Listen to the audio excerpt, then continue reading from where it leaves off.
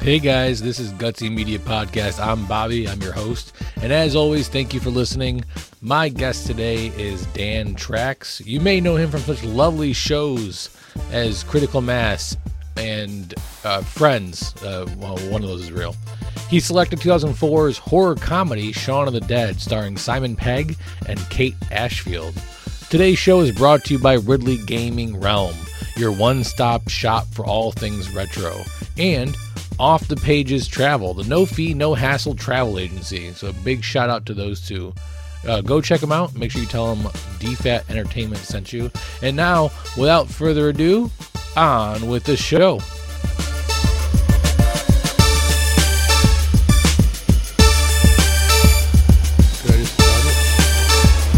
Looks like we're recording. Starting recording. Gusty is recording the call. Perfect. And the shroom should kick in right about now. Hey, Dan. Oh, my God. So happy you could be on the show, man. Yeah, this is a once-in-a-lifetime opportunity, really. Yeah, I mean, it could be once a season if you really want.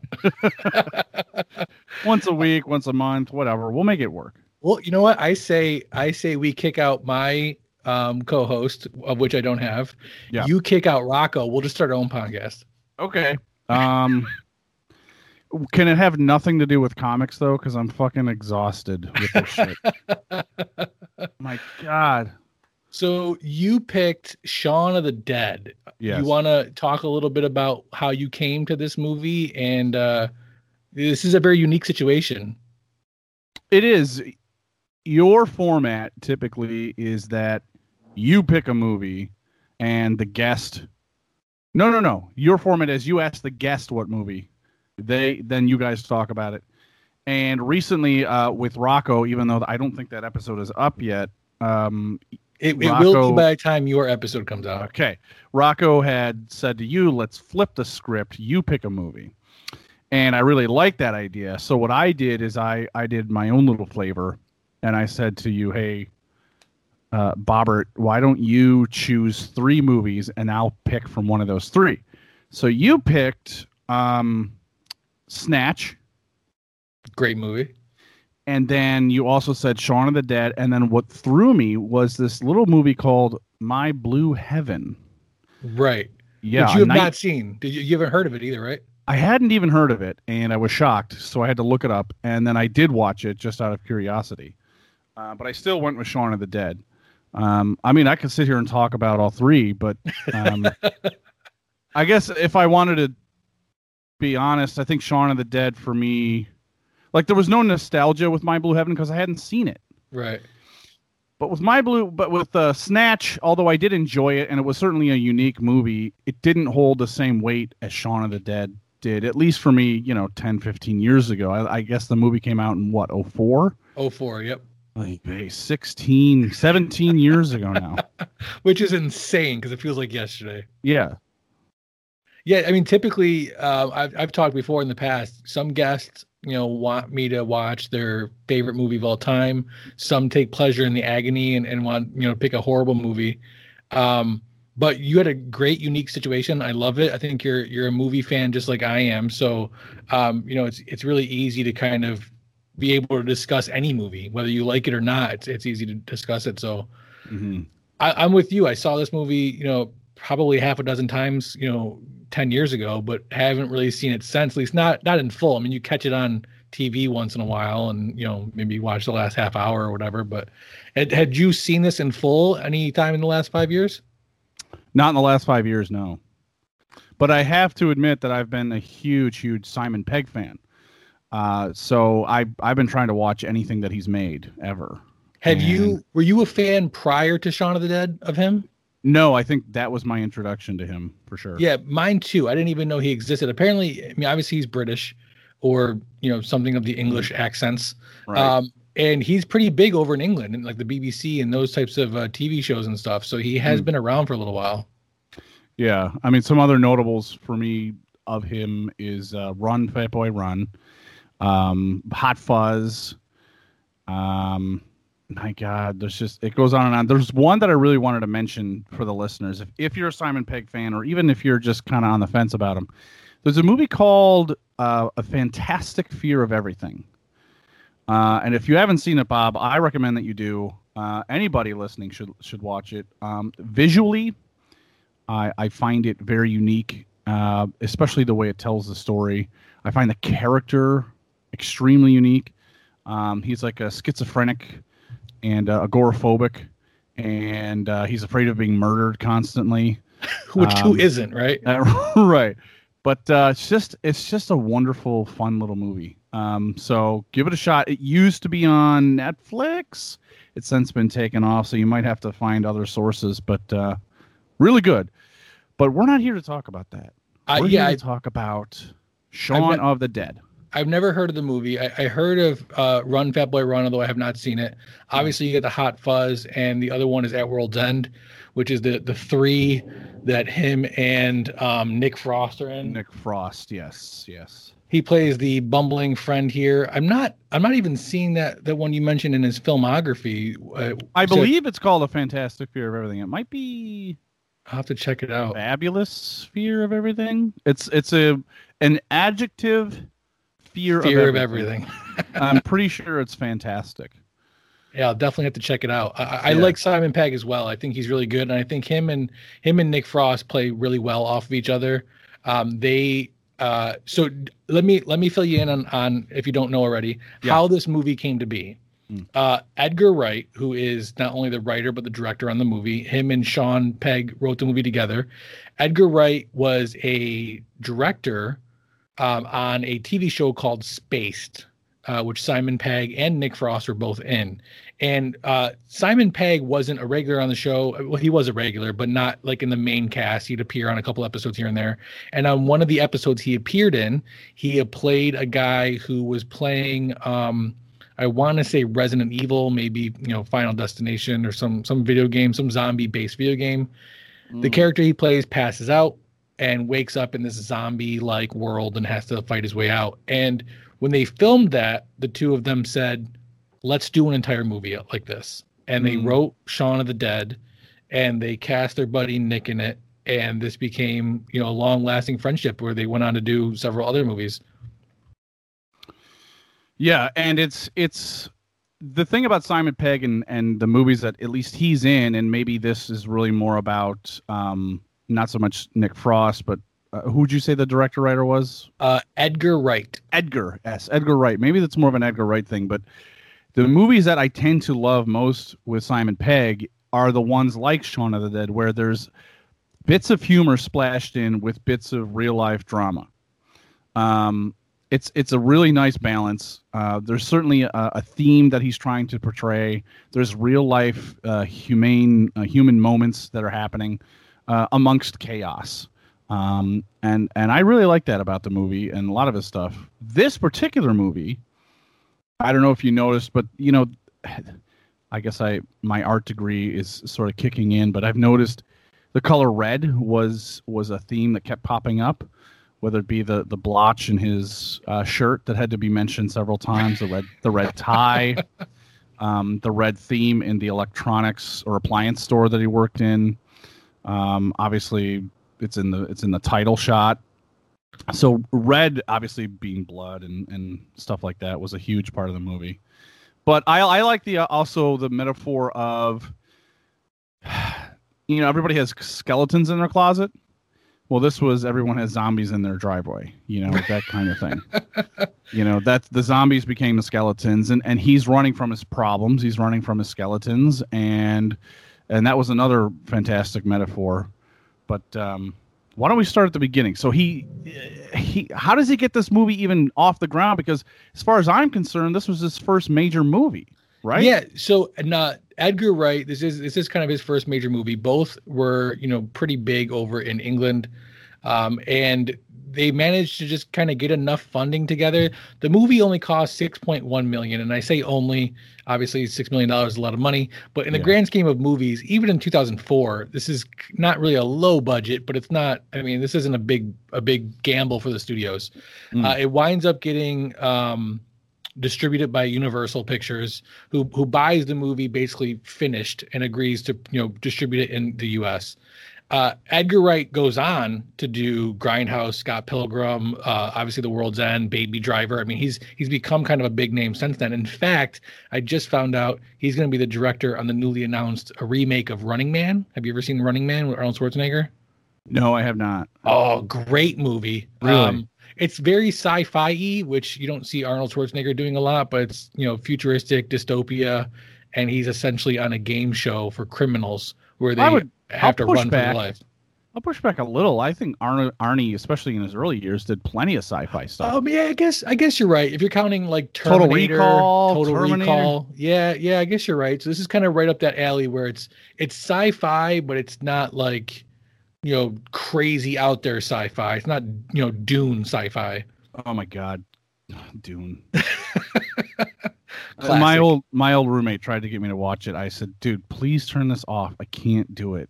I can't watch Dune. The remake is looking good. Have you seen the trailer for the remake? No. And they're finally going to put some money and respect into this movie, and I think it's going to come out pretty good. I have high hopes, but we'll see, I guess. Yeah. Hey, Dan, this remake of Vomit is pretty good. Want to check it out? No, I don't. I'm all set with that. So you mentioned the red in the movie. It's funny. So they modeled a lot of this movie off of Night of the Living Dead by George Romero. And obviously in that movie, red is kind of prominent up front. In fact, they modeled this so much after that movie. And George Romero loves this movie, took it as a huge compliment that Simon and Edgar actually earned a cameo in 2005's Land of the Dead by George Romero because of this movie. So that I thought that was kind of cool. And I agree with you. I think this movie does do a great balance of comedy, but not over the top like The Interview, type of just unrealistic comedy. It's very straightforward. Right. Yeah. So the movie starts off, and even during the opening credits, you're getting this montage of people in their everyday life. Yeah. And just, half lazy, half bored. And I thought that was awesome symbolism for just these people are zombies even before this thing starts. Yeah, it was a nice way of drawing a connection between our normal daily lives and how we already behave like zombies. Right. So that was kind of cute. Yeah, it was very adorable. So then we get Sean, who's played by Simon Pegg, and you kind of the movie gives you in the 10-minute span kind of the emphasis on his life. He lives with two other roommates, one of who is played by Nick Frost. I'm trying to think of his character names. Ed. Yeah. Him and Ed have been friends forever. They're living with another friend from school who's kind of an unimportant character. Sean was a DJ at one point, but is now basically working at the local Radio Shack, if you will, or Circuit City or whatever 90s metaphor you want to throw in there. And it's some kind of appliance store. All I saw were like not even TVs, but like fridges. And to me, it kind of looked like a rent-a-center. Yeah, perfect. Like a British version of that. Yeah. Absolutely. Perfect analogy. He is dating somebody, a girlfriend named Liz, played by Kate Ashfield. And she's bored. She's like, I'm tired of hanging out with the same group of friends. I'm tired of going to the same bar because you never want to do anything. And she kind of just breaks up with him. It's like, I'm not really interested in dating you anymore because you're boring and you don't have any aspirations to change anything about yourself, which again plays into the whole zombie metaphor thing. I think this opening section, this opening 28 minutes, if you will, and I'm just going to pick that number arbitrarily. Well, no, it clearly was the first act. I mean, the first third of the movie is really setting the scene and explaining how and why he's such a piece of shit. Right.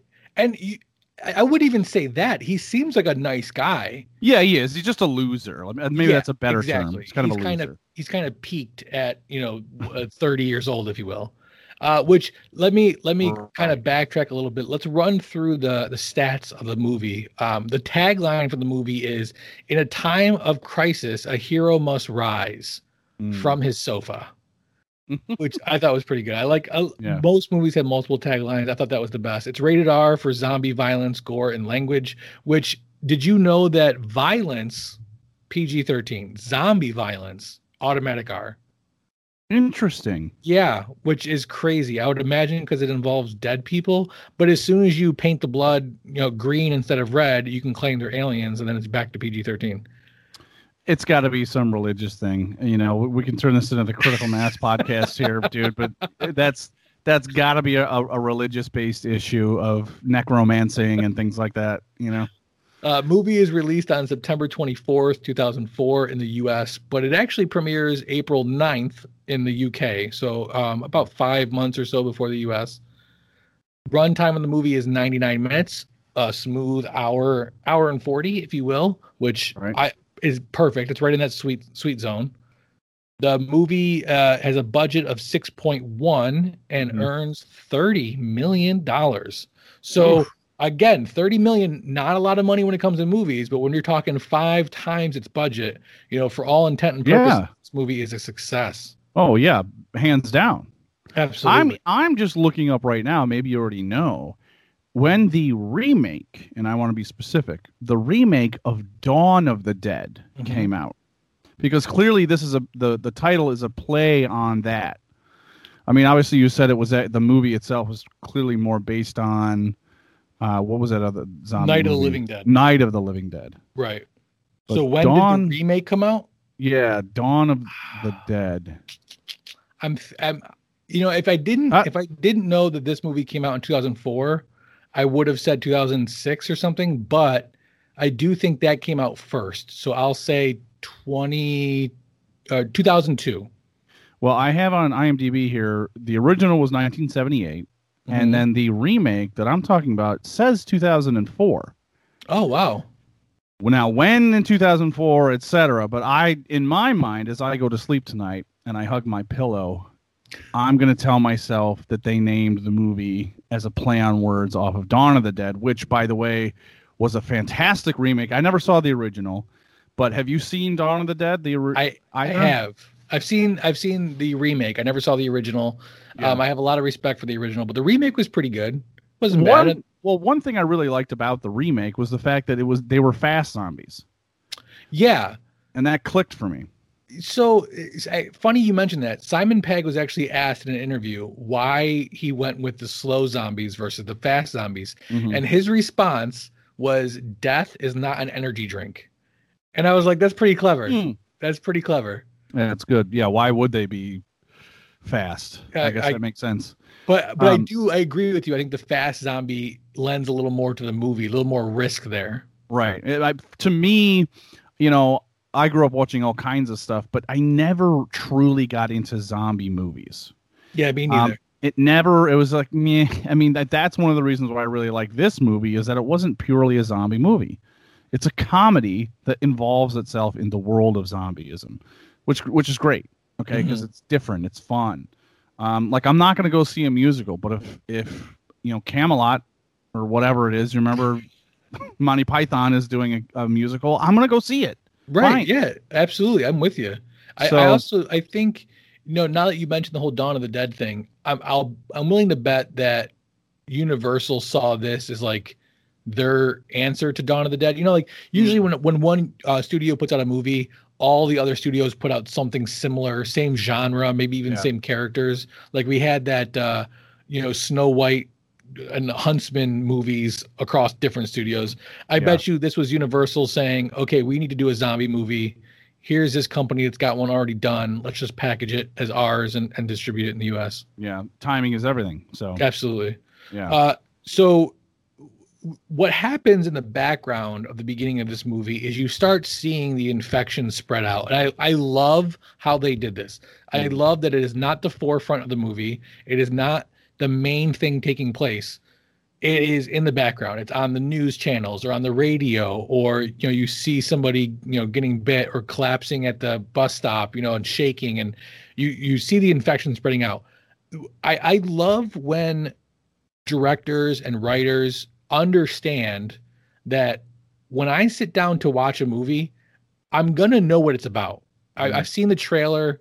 I'm gonna know what the topic is.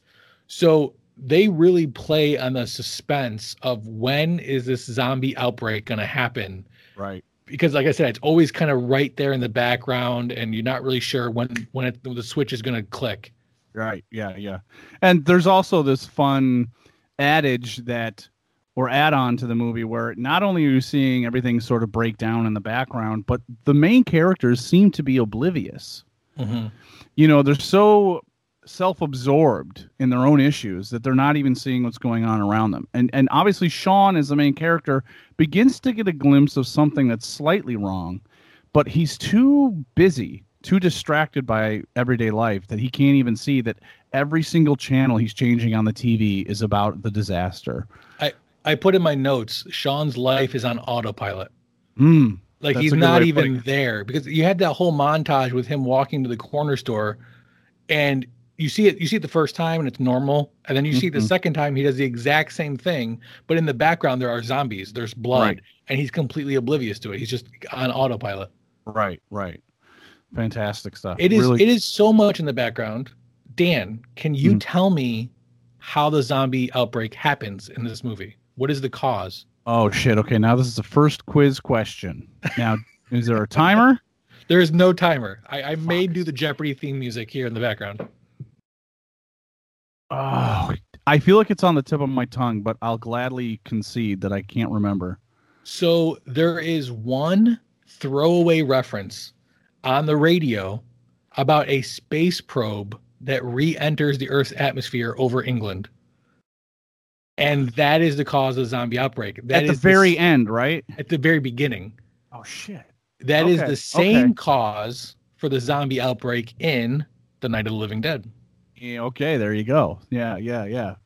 That's fun. And you know what? I don't even mind when that happens. I think it's really fun when movies and writers will do that. They're obviously referencing, you know, a greater movie. Yeah, I think So- it was well done, and obviously, you know, it earned him the cameo that we talked about earlier. But Yeah. so So one thing I did want to mention. Now, you said the director of this movie, did he also do Hot Fuzz? he does Hot Fuzz. He also does The World's End. So he does all three of this kind of like series of movies. Gotcha, because there was a scene, and I didn't see World's End, but I do want to. There's a scene in Hot Fuzz where he's in the flower shop in the florist, bends down, stands up, woman gets murdered in front of him, or at least bends down and doesn't see someone standing outside the window. And a very similar shot happens in Shaun of the Dead. He's in the flower shop, bends down, looks up, sees something funny out the window. I think it's the guy at the bus stop or something like that. And he's like, what am I seeing? And then turns around and gets distracted again. I don't know if that's like just a fun little thing that they like to do. I don't know. Yeah, if it's there's anything definitely- to it's- that. It's definitely a reference to one another. So originally they had plans to do a sequel to Shaun of the Dead, replacing the zombies with another monster. They were going to call it From Dusk Till Shaun, but it was scrapped because Simon and Edgar thought that too many of the original characters had died already, so they didn't want to do a sequel. But it got to the point where there's actually a mock-up poster of From Dusk Till Shaun in the background of Spider-Man Into the Spider-Verse. Have you seen that Oh. movie? No, I have not. Yeah, so there's a reference to a possible Shaun of the Dead sequel in the Spider-Man Into the Spider-Verse movie, which is insane. That's We'll great. talk about a crossover. But they ended up scrapping the sequel idea, and they just did Hot Fuzz and World's End, which are still kind of apocalyptic movies, same actors, same director, and same sort of humor and, you know, background things happening to a group of people. Right. Weird things and stuff like that, you know, and as the viewer, you like to kind of figure out as it goes along as well. Right. Yeah. So Sean goes back home from the store as this zombie outbreak is happening, and his roommate, Ed, tells him there is a girl in the garden. And I marked this down. This happens at 28:45 because in my opinion, at 28:45, almost like a light switch, the humor gets turned off and we enter into a zombie movie. Yeah. They have to fight off some zombies, and they Sean basically comes up with the idea of we're going to gather all of our loved ones together and we're going to head to the pub we always go to, and then we can just chill out there until all of this blows over. Yeah. Well, let me push back again a little bit. I don't know that I would call it a light switch of turning off the humor. I think what that did is it slowly introduced new ways of them to find humor. For example, when they were throwing the records at the zombies because they figured that they could stab them in the head, and they were deciding which records were worth destroying, and they were like, Sade, like, all right, stuff like that. This is a lot like my comments on Killing Them Softly with Lauren in season 1. There are scenes that I know as a functioning human being that these are humorous scenes, but almost like Martian Manhunter, I can't seem to like laugh at them. Like, right, but the part of your brain goes, this is comedy. Right. Yeah. So that it's happening. It's like one of those things when you're around other people, you kind of do like the fake smile. If you see somebody watching you, like, no, I'm a human. I can laugh to this. I think growing up, I did the same thing with bands. Like there were a lot of bands that I didn't necessarily want to buy the CD to, but I could easily go, yeah, that's a good band. Like I know they're talented. Like I get it. I know why people like STP. I understand it, but I don't need to own their music because they're on the radio constantly. Like I don't know. Right, and that's so. I think that's yeah. That's how I felt by a couple scenes, and the record one being one of them. And like I'm watching it, and I'm like, well, clearly this is in here for humor, right. But I don't know. Maybe I never owned a record, so I didn't get it. I don't know. Yeah, I think it's just more of a musical, like, it's one of those, it's a pillar for them to stand up on and make fun of the world. Instead of making fun of themselves in that moment, they're actually pointing the finger at the world, at things outside of them, like Sade, for example. So that's true. So the center part, the second act of this movie is them driving around. They want to get Sean's mom. They want to get Sean's girlfriend. And that is accompanied by her roommates and his mom's new husband, his stepfather, which he refuses stepfather. He refuses to call him stepfather. Yeah, or call him dad. Yeah. Right. I mean, is there anything about the second act that you specifically want to talk about? Well, I think one of the most important aspects is that the second act is about discerning where they will be holed up. And the Winchester is one of the biggest metaphors of the movie. It's his safe zone. It's his comfort zone. It's where he feels like himself. It's his fallback. Earlier in the first act, he cannot, of course, because he's a loser, like I said, figure out a place to go to dinner, waits to the last minute, because his girlfriend had given him a last chance, remember? And so he was like, all right, last chance. I'm taking you out to dinner summer special. I'm not an idiot. We'll figure this out. And then, of course, he waits to the last minute. There's no reservations available left. And so his buddy Ed is like, just go to the Winchester. And he's like, yeah, I got the flowers, by the way, that were supposed to be for his mother. That was great. He decides to give to his girlfriend as an, I'm sorry, I fucked up. The only place I could find was the Winchester again. So she's mad. She's like, we're done. You're an idiot. You're a loser. And that's why I think the Winchester is such a huge part of this movie, because not only is it part of his problem, but it will become the thing that actually saves him. In a way. Yes. Yeah. I mean, I can agree with that. I think there's some flaws in there because, obviously the Winchester, ultimately becomes the place where most of his friends and family die. And, that's true too. Yeah. And we can talk about his story arc, at the end of the movie, because I have my own opinion on that as well. But I agree with you. I think the Winchester is a main part of the movie. It's a main, it's a character, if you will. I do love the scene early on where, he breaks up with his girlfriend. He goes to the Winchester with Ed, and they're sitting at the table, and Ed's trying to cheer him up. He just broke up with his girlfriend. He's a little upset. And he tells Sean about well, there's people here at the Winchester. There's some interesting people. And Sean's like, what are you talking about? And he goes around the room and kind of points out different people and gives what you can only assume is some sort of made up story about how silly interesting backstory. They are. Right. And it was great. I love, because who hasn't done that? A little bit of people watching. Oh yeah. Kind of, it's awesome. And he does it in this comedic way. And I think that also strengthens their relationship as far as character development goes, because you see that not only is Sean, have Ed's back and has been kind of sticking up for him, to everybody, but even Ed, I mean, Ed's got Sean's back too. He might be a loser and not, pay his way, but he's there to make you laugh, and he does like a funny monkey impression just to cheer up his buddy. So I think that kind of built on their relationship a lot too. Yeah, which we'll see in the sort of third act. You see Ed come to Simon or Sean's defense with a broken beer bottle. Do you remember Conan on Nintendo? Oh, how about Earthworm Jim on 64? That was my jam. Do you wish you still had it? Or maybe you have it and you're looking to clean out your collection and make some extra cash. Luckily, either way, we have the answer for you. Ridley's Gaming Realm. It's a one-stop shop for great gaming discussion, as well as a place for retro buying, selling, and trading without all the fees and drama of the other selling sites. They pride themselves on having over a year of zero reported scams, and you can find them on Facebook. Just search Ridley's Gaming Realm. That's RIDLEYS. Or click on the link in the show description. And make sure you tell them DFAT sent you.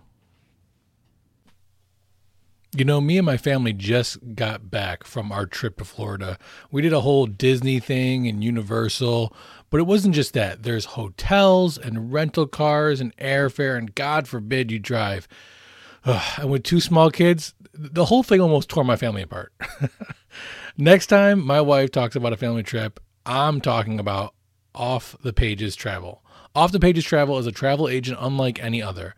From before booking until after you return, they got you covered. And the services are free, no cost to the client. So make sure you check out Off the Pages Travel by following the link in the show description. And don't forget to tell them DFAT sent you. As far as the second act goes, I'm not trying to play it off like the second act wasn't good. I do think it was good. I like the whole him and his stepdad thing, and that kind of sentimental moment they have because his stepfather gets bitten and eventually turns. But they managed to reconcile the relationship prior to that happening. So I like the second act. I just don't think there's anything of note really. I mean, I look at the middle part of this movie, and everything from kind of 30-minute mark to maybe an hour and 10, and I'm like, there's not really much to talk about. He rounds up the gang and they get to the Winchester. Yeah, I think a lot of movies fall into that trap of where the second act is really just a bridge between the first and the third. It's a building up of what the third act will be.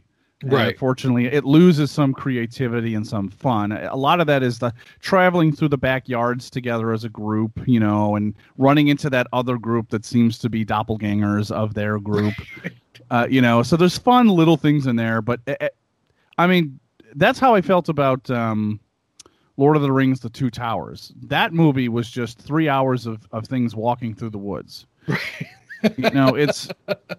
And that's okay if you're really into it, but 100%. There's nothing wrong with the second act. Yeah. I just ultimately our goal here is to determine if this was a good movie, and I wouldn't be doing it justice if I said that this second act was really anything besides a bridge between Act 1 and Act 3. Yeah. So Act 3 is they make it to the Winchester.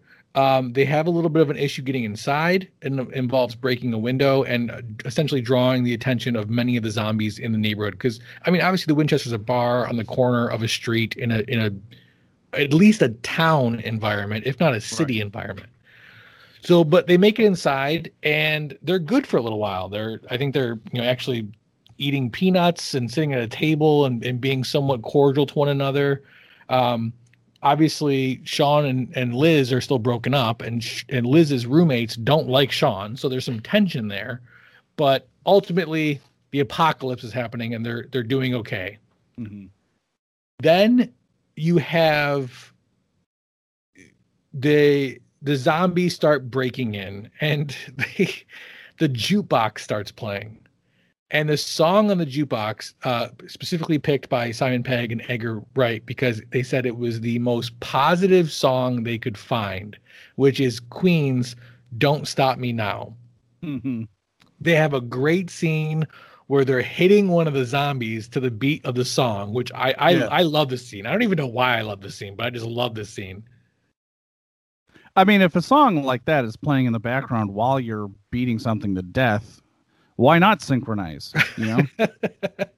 Absolutely. Yeah.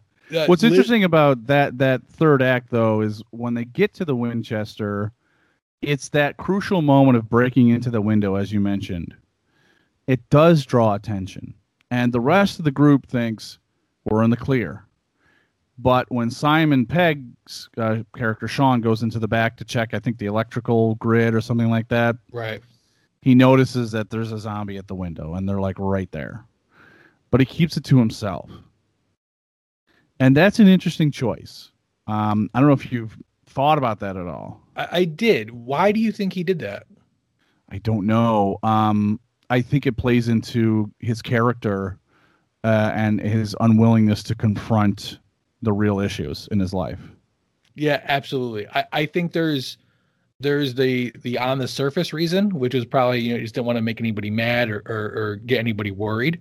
But Right. I think there is that, symbolic reason of he's at the Winchester, he's hanging out with his friends. This is kind of what he's always done. And part of the reason why he broke up with his girlfriend is because he doesn't go past this. And he didn't want to screw it up with the zombie revelation. Right. Which is crazy that this comedy about zombies, it really does get deep. Like there's some deep undertones in this movie. Exactly. Which is a beautiful thing because, again, the zombie thing had become a trope. And this was a really interesting way of playing out, using zombies to really play out what's wrong with a lot of us. Yeah. Yeah. So a bunch of people die. Pretty much everybody that they brought to the Winchester, minus Sean, Liz, and Ed, including David, one of Liz's roommates, who I made a note here when I was watching the movie. He dies a pretty graphic death.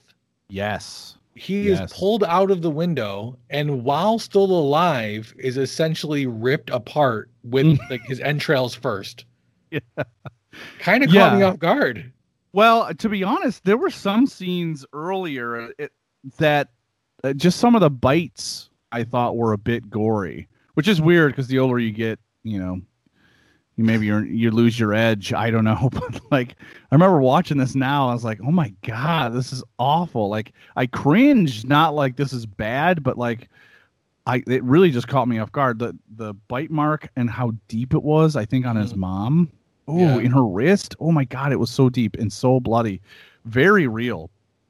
It just awful. But yes, interestingly, the way that his girlfriend's roommate's boyfriend, the guy who admits to having a crush on his girlfriend, right, on Liz, and then pulls a gun on Sean, ends up dying because the guy was just painted as kind of a turd the whole movie, and then comes up to be a real asshole.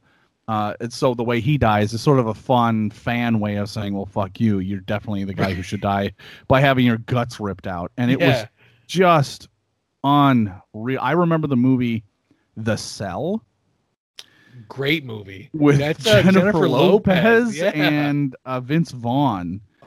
And there's a scene in there where Vince Vaughn's guts are like pulled out slowly. And he's like tied down watching this demon character do it. And he's just like screaming at this thing. It's stuck in my mind, dude. Yeah, that's a great movie. Listen, nothing against Jennifer Lopez. I think she is a pretty decent actress, but she has had kind of a very crazy career when it comes to good movies and horrible movies. Gigli goes down as arguably one of the worst movies ever made. And yeah, I'm not even sure if I even know what you're talking about. I know that she did a bunch of like rom-coms as like a wedding person who's also a maid. Gives a shit. You know what I mean? Lifetime movies are probably better than that shit. Probably. And I'm sure she's been in a couple of those too. Yeah. So we got just the three characters left. You had this really pivotal moment where the zombies are full on attacking and breaking through every known area. They managed to make it down to this cellar type basement.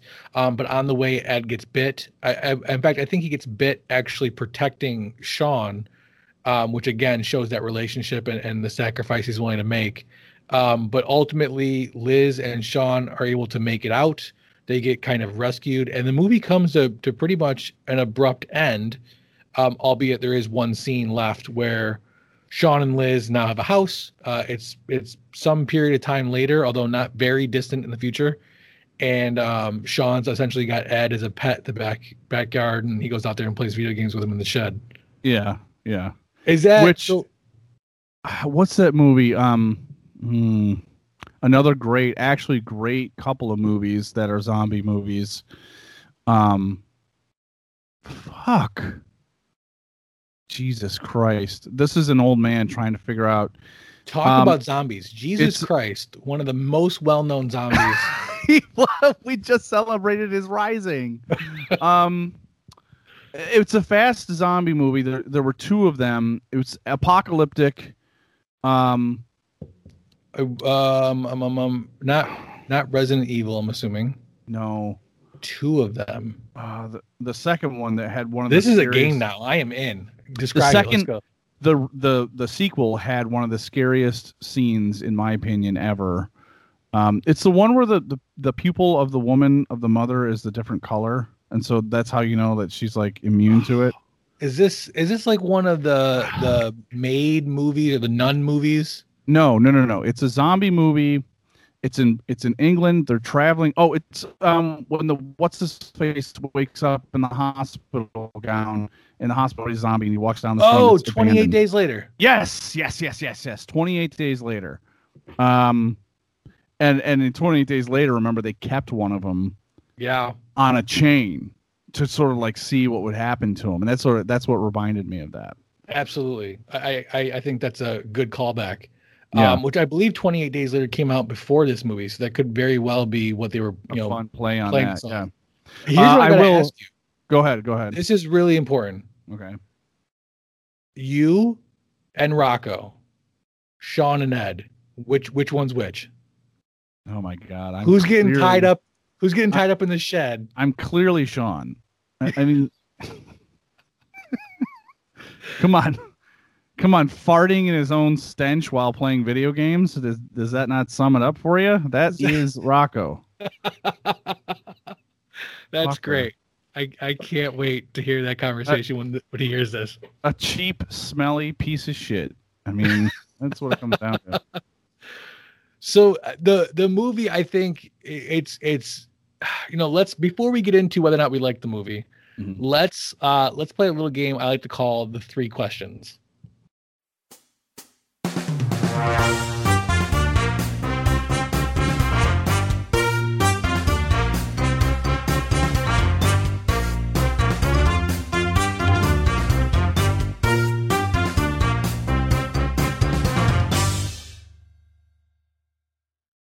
Drum roll, please. So we got 3 questions. I'm going to ask you as it pertains to 2004's Shaun of the Dead. And this is hopefully going to help us answer the question of whether or not this was a good movie. Okay. So starting with question number 1, what was the message of the film and do you agree with it? Ooh, what was the message? The message was get off your ass and don't be a zombie in your own life. And I agree with that. I think that you are your own worst enemy. And at the end of the day, he was the one that he had to fight. He was the protagonist and the antagonist. And I do agree with that. So this is my interesting take. And as I referenced earlier, when we talk about the story arc of Shaun, I think you kind of expect it to be that message. You expected, here's this lazy guy who wasn't doing much, and his life was going to shit, and he gets off his ass, and you should get off your ass, and that's the message, and gung-ho, everything's good. Here's my crazy take. Okay. Shaun doesn't have a story arc in this movie. What saves him from dying is his love with Ed, his best friend, his love for going to the Winchester, which is where they wind up. And at the end of the movie, he's still playing video games with Ed. His life hasn't changed. The only thing that's changed is Liz has come around and gone from hating him doing that to being okay with it by the end of the movie. So my hot take is that the movie's message is stick to your guns, be who you want to be, and fuck the rest of the world. Wow, that is a controversial theory. Mic drop. That is controversial. And I don't disagree with it, actually. I'll still, with a gun to my head, I still think I'm right about it. Yeah, you're probably right. But I really like that take. At the end of the movie, the Winchester's still in one piece, although it was shot to bits. The owner's dead. But like, you're right. Like, as a character, he was right about everything. The Winchester's the place to go. Ed's great, and the girlfriend has to play along. Yeah. But I do think that he did have some character growth along the way. I think he resolved his issues with his stepdad. That's true. I think at the end of the day, as a character, he realized that his relationships with other people are more important than anything else. And you would hope that he's learned those lessons. The question is, did he? I mean, who else has he got? All he's got is his girlfriend. I mean, clearly he wanted her from the beginning, and he was willing to find a place to eat to change the course of the relationship if he had just not waited to the last second. But wow, what a crazy theory that is. Yeah, I mean, I guess we'll agree to disagree. Yeah. So I don't hate it. I don't hate it. I mean, I guess, you know what? I got him on. Remember Speed Dial? Yeah. I have Speed Dial. I call Simon Pegg right now. Hold on. Dude.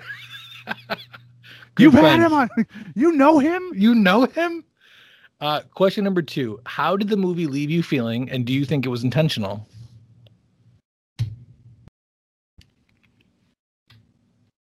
Left feeling, I guess, a feeling of not gratitude, but just what's the word when you're done eating and you're just like, that was filling. I'm filled. I'm fulfilled. Fulfilled. That's a good question. I watched the zombies get bashed to death, and I laughed along the way. And it's Simon Pegg, so I'm fucking happy. So, and I think I do think that was the point. I think it was supposed to be fun, lighthearted, and at the end of the day, just make you happy. And that's the idea. Yeah, I couldn't agree more. I'm actually going to steal the words from Rocco's playbook when he was on the show. I'm entertained. I'm Yes. entertained. The movie was entertaining. And that's obviously going to be a spoiler for what we're going to talk about after the questions. But last question is, what is the most important sequence in the movie? Ooh, most important sequence. Shit. I mean, you'd have to think in the third act, probably as he's saying goodbye to Ed because he thinks Ed's going to die. And he and Liz are about to make an escape. He's basically thanking Ed for everything. Which some people watching that might say, well, why would you thank this guy? He's been nothing but kind of a drag and a pill. But, I think it's important to see that to Sean, he's realizing that, again, this might play into your theory, everybody in his life was like, he was right about everybody. Because remember how many people made fun of Ed? They were like criticizing him, his other roommates, everybody. His girlfriend, like everybody was shitting on Ed. And throughout the movie, Sean was just like, leave him alone. In fact, I think he said that 2 or 3 times. Oh, leave him alone. And that's interesting because right at the very end, as Ed does save his life, essentially, and he's willing to say, okay, Ed, you have to stay here and die while we escape. He was like, thank you. Mm-hmm. You stood up for me, and I can't even repay that to you. And that's a beautiful little scene as he's willing to say, okay, me and my girlfriend are now going to escape. I don't know. For me, that sticks with me. Yeah, I mean, this isn't usually a difficult question. Most of the movies we watch here, it's really a toss-up between 3 or 4 different scenes that tend to be very pivotal and monumental in the movie. This movie is really unique because I don't think any single scene really stands out as being like, hugely impactful. If I had to pick one that, by definition of the question is the most important scene, I guess I've got to go. Oh man, this is tough. It would have to be. I'm gonna go with you. I don't usually like to pick a scene at the end of the movie because I like to pick the scene that's really the turning point of the movie. But there really isn't one scene because the zombie apocalypse is happening in the background, there's no real scene that we see that impacts that. The zombie apocalypse is going to happen whether, him and his girlfriend break up or not, whether, he goes to his job or not, whether he gets into the fight with the roommate or not. So that final scene, like you're talking about, where he tells Ed, thank you, when they have that moment, that was probably the most important in the film, because it's really the culmination of what, has been in the forefront. So I agree with you. Yeah, that's interesting. When his mom died, it was clear to him how much his mom meant to him. Right. And the whole issue with his stepdad and all that, because he kept blowing his mom off. His stepdad had mentioned that he didn't even bring her flowers. I think if it was for Mother's Day or her birthday, something like that. Mm-hmm. But I think it was her birthday was the reason why they were supposed to be going over there to begin with. And so stepdad was like, maybe you could bring flowers this time, you fucking loser. Yeah. Like you didn't last time. And then, of course, he not only does he not make it because of the apocalypse, but he gives the flowers away to his girlfriend that had just dumped him. So it seems to me at that point in the movie that his mom was really low on the totem pole of important people in his life. But then when she gets injured and when she starts to die, it becomes clear to us that his mom really, really, really was very important to him. Yeah. And I think when it came time for her to turn to a zombie and it was like time for her to go, that's when you see this very interesting turn. The roommate's boyfriend says, let's fucking kill her. And he's like, that's my fucking mom. Right. And he starts to lose control. I think you start to see his character start to break as like, I can't handle this. This is too much. I'm done. Yeah. So that I would argue maybe that too, but that from that moment, from that minute marker until he's ready to leave Ed to die is a really interesting series of events. Yeah, I think it's the growth of the character, if there is any, which is totally backpedaling on what I said earlier. But I mean, I think him stepping up when they're at the Winchester to say, "No, I got this," might be the growth that he needs. Yeah. So, I mean, here it is, Dan. What do you think? Was this a good movie? Yes, I think it was a good movie. On the scale of meh to good, yeah, it leans good for sure. It's fun. There's zombies. There's blood. There's comedy. It's Simon Pegg. It's Simon Pegg. Here's my thing. Was this a good movie? Yes, I agree with you. It was a good movie. Here's what I will say, though. Mm-hmm. This was not as good as I remember it being. I remember this being an awesome movie that I really liked and that I thought was really funny. Watching it this time around, I don't know if it's that I've gotten older or my memory has gone a little bit from the last time watching it. I'm going to give this a 6 out of 10. When it comes to whether or not it makes my top 10 movies that we've covered on the podcast, I always have to go to the list and say, if I add this, what do I knock off? And if I add this to my top 10, I knock off The Sisters Brothers, which is what we covered the end of season 1 with Chris and Casey. Which one would I prefer to watch, Shaun of the Dead or The Sisters Brothers? And I think I'd go Sister Brothers. I mean, they're both decent movies. But I can't squeeze this into my top 10, I don't think. Wow. Okay. Well, I mean, obviously they're very different movies. One's very dramatic and ends in a horrible, horrible way. But Shaun of the Dead, I think what was great, and I have to agree with you, watching it older, especially this many years later, I do think it loses its luster. Mm-hmm. And what was so illustrious about it was that it was so different and unique. It was a zombie movie during a time when and obviously there have been waves, right? Like 70s zombies, man, like early 2000s zombies, man, right. And like now zombies again. Okay. But in that middle wave there, at least for our generation, it was like, okay, another zombie movie. At least this one was so special and different. And that's what I loved about it. I love something that goes against the grain, or at least uses the momentum of something else and makes it its own. I love that. So for me, that's what would take it out of a 6 and into a 7. But I wouldn't go any higher than that. You know what I mean? You know what? You convinced me. I'm making this a 7, and that extra point that I'm giving it, I'm going to call it nostalgia points. And the reason why I'm going to do it is this. I think you're 100% right.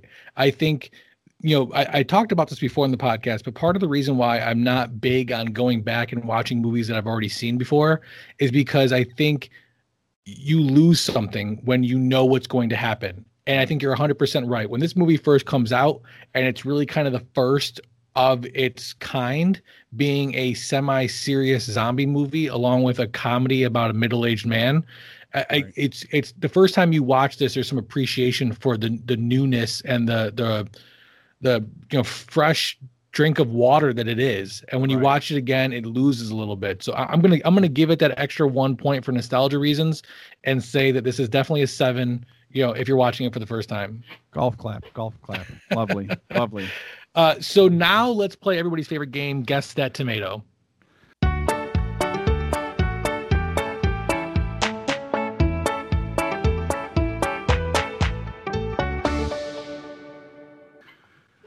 All right, the Rotten Tomatoes game. Yes. So you're familiar with Rotten Tomatoes, I assume?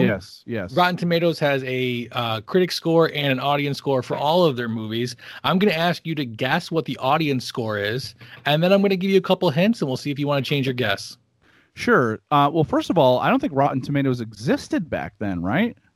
That's a great question. I don't know when Rotten Tomatoes first came out. I would think it's kind of around this time. Mm-hmm. Rotten Tomatoes was one of the early onset movie rating websites.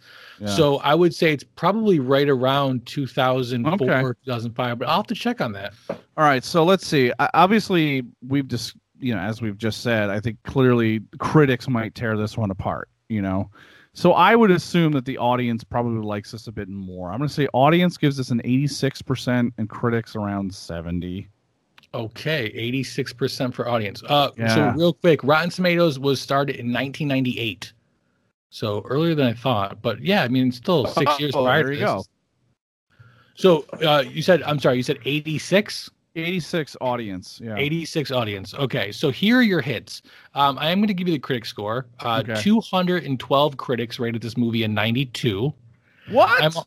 Yeah, which is crazy, especially for critics. Yeah. I'm also going to give you 3 movies that are within 2% of Shaun of the Dead. So plus or minus 2%. Movie number 1, Uncut Gems, the movie loosely based on what would happen to Adam Sandler had he not become an actor.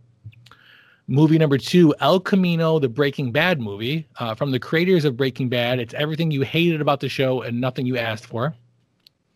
And movie number 3, Avengers Endgame, the movie that brought the end to all of the best character story arcs, only to start the endless conversation of whether or not those characters would return in the future. Okay, so have you seen any of these? I've seen Avengers and not what was the second one you said? El Camino or didn't see El Camino, and I didn't see Uncut Gems, although I want to, and I know that. As far as the audiences go, they loved Uncut Gems.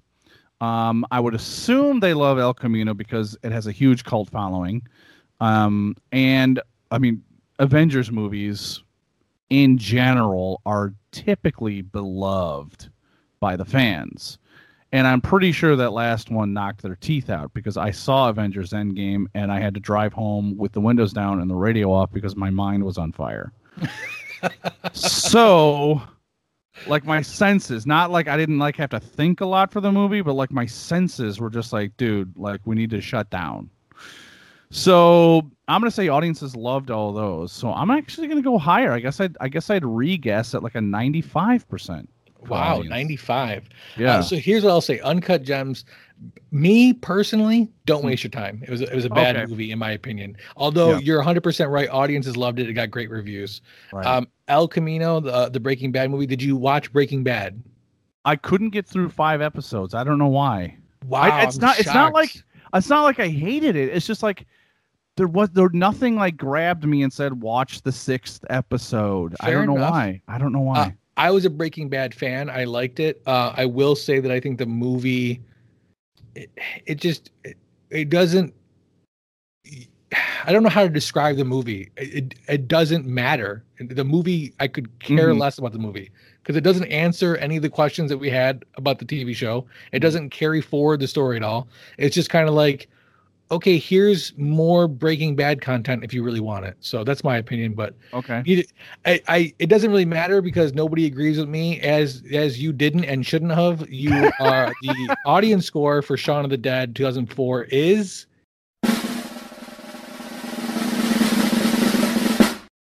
93. So you said 95. You were really close. Yeah, 93 is probably the highest audience score that I have seen on any movies that we've covered so far. I can't guarantee that, but it's insane. And you said the critic score was 92. 92, which again, you never see the critics in the audience actually agreeing on something.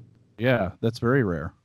Again, I think maybe it's that whole thing, like it was just so fresh. People just kind of liked it because it was different. It must have been, and obviously it's held up because the score is held up over years. So, so before I let you go, Dan, I've got it's a firm belief of the owners of Don't Forget a Towel that everybody geeks out on something. While it might not be movies and comic books, maybe it's drinking at your local pub and fighting off zombies. So I got to ask you, Dan, what is it you're currently geeking out on? That's such an interesting question. I've got 4 kids that live with me, and I'm on vacation right now, meaning from work. So for the last week, I've just been working on this house, whether it be plumbing or fixing or preparing for this giant jungle gym swing set that my dad purchased for everybody. It's just been constant work. I ran into the mailman who delivers our mail, and I'm a mailman myself, and I know him from our station. And I said to him, dude, I work harder when I'm on vacation than I do when I'm at work. I can't wait till I go back to work, so I don't have to work so hard. So it's interesting. It's what are my true passions? What do I get really nerdy about? And I would say that other than sports, for example, I have very specific sports like football. I'm waiting for football. That's going to be a big deal for me. But right now, I'm also on the fringes watching what's happening in the soccer come to the Dutch national soccer team. I have a huge following with them. One part of my family is Dutch. I mean, I have many facets of, as you can see, I'm a very tall white person. So, my European heritage is all over the place. But my grandfather was conceived in Holland, came to the U.S., brought back to Holland. So I feel like... Wait, hang on.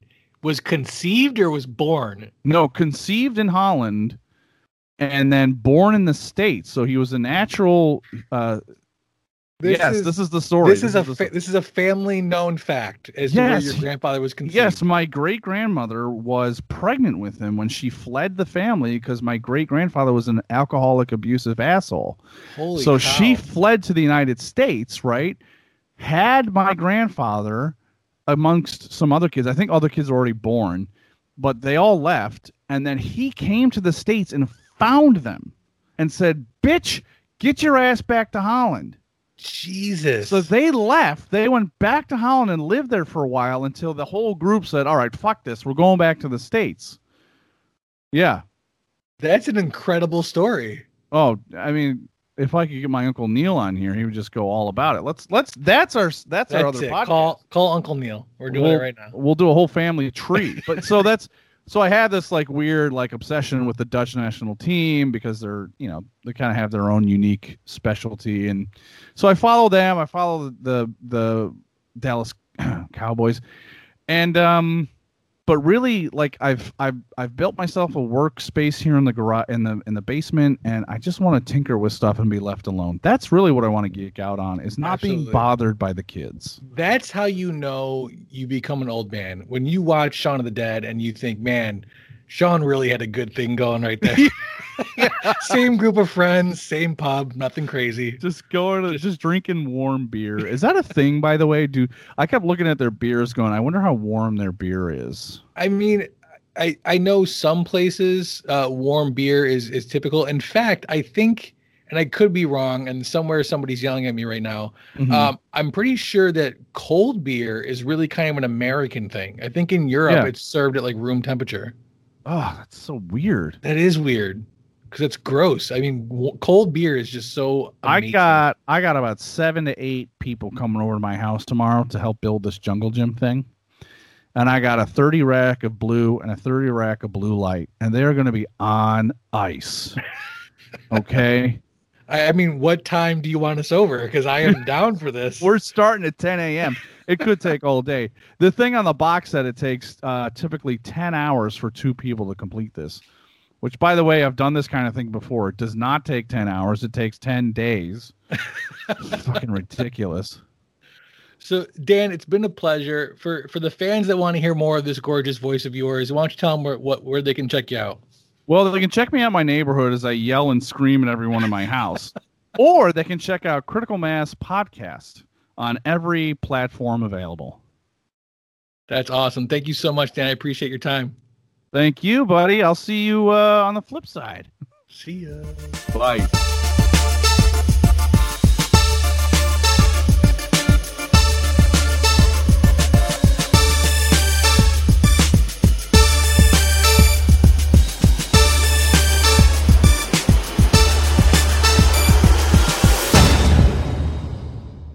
You've got Gutsy Media Podcast. Leave a message about any movies you covered, and maybe we'll add it to the show. Thanks. Shaun of the Dead is a fantastic must-watch movie. Way ahead of its time with anything zombie-related. It hit the post-zombie crush of the 80s, the kind of cheeky terribleness of that era. The Romeros. After that, there's nothing, and then there's Shaun of the Dead. And then after that, there's a zombie explosion, bukkake of zombies everywhere that you see in today's society. And it's all because of Shaun of the Dead. Such a fun, playful, real-life depiction of what it possibly could be like if there were dumbass zombies running around, and you have a moron friend, and you got to get to the bar because that's the only safe place because you're idiots. They didn't have this planned out well. Everybody knows today you need a zombie plan, and it's all because of Shaun of the Dead. Great movie, must watch. Simon Pegg, hilarious. That guy whose name no one knows, equally funny.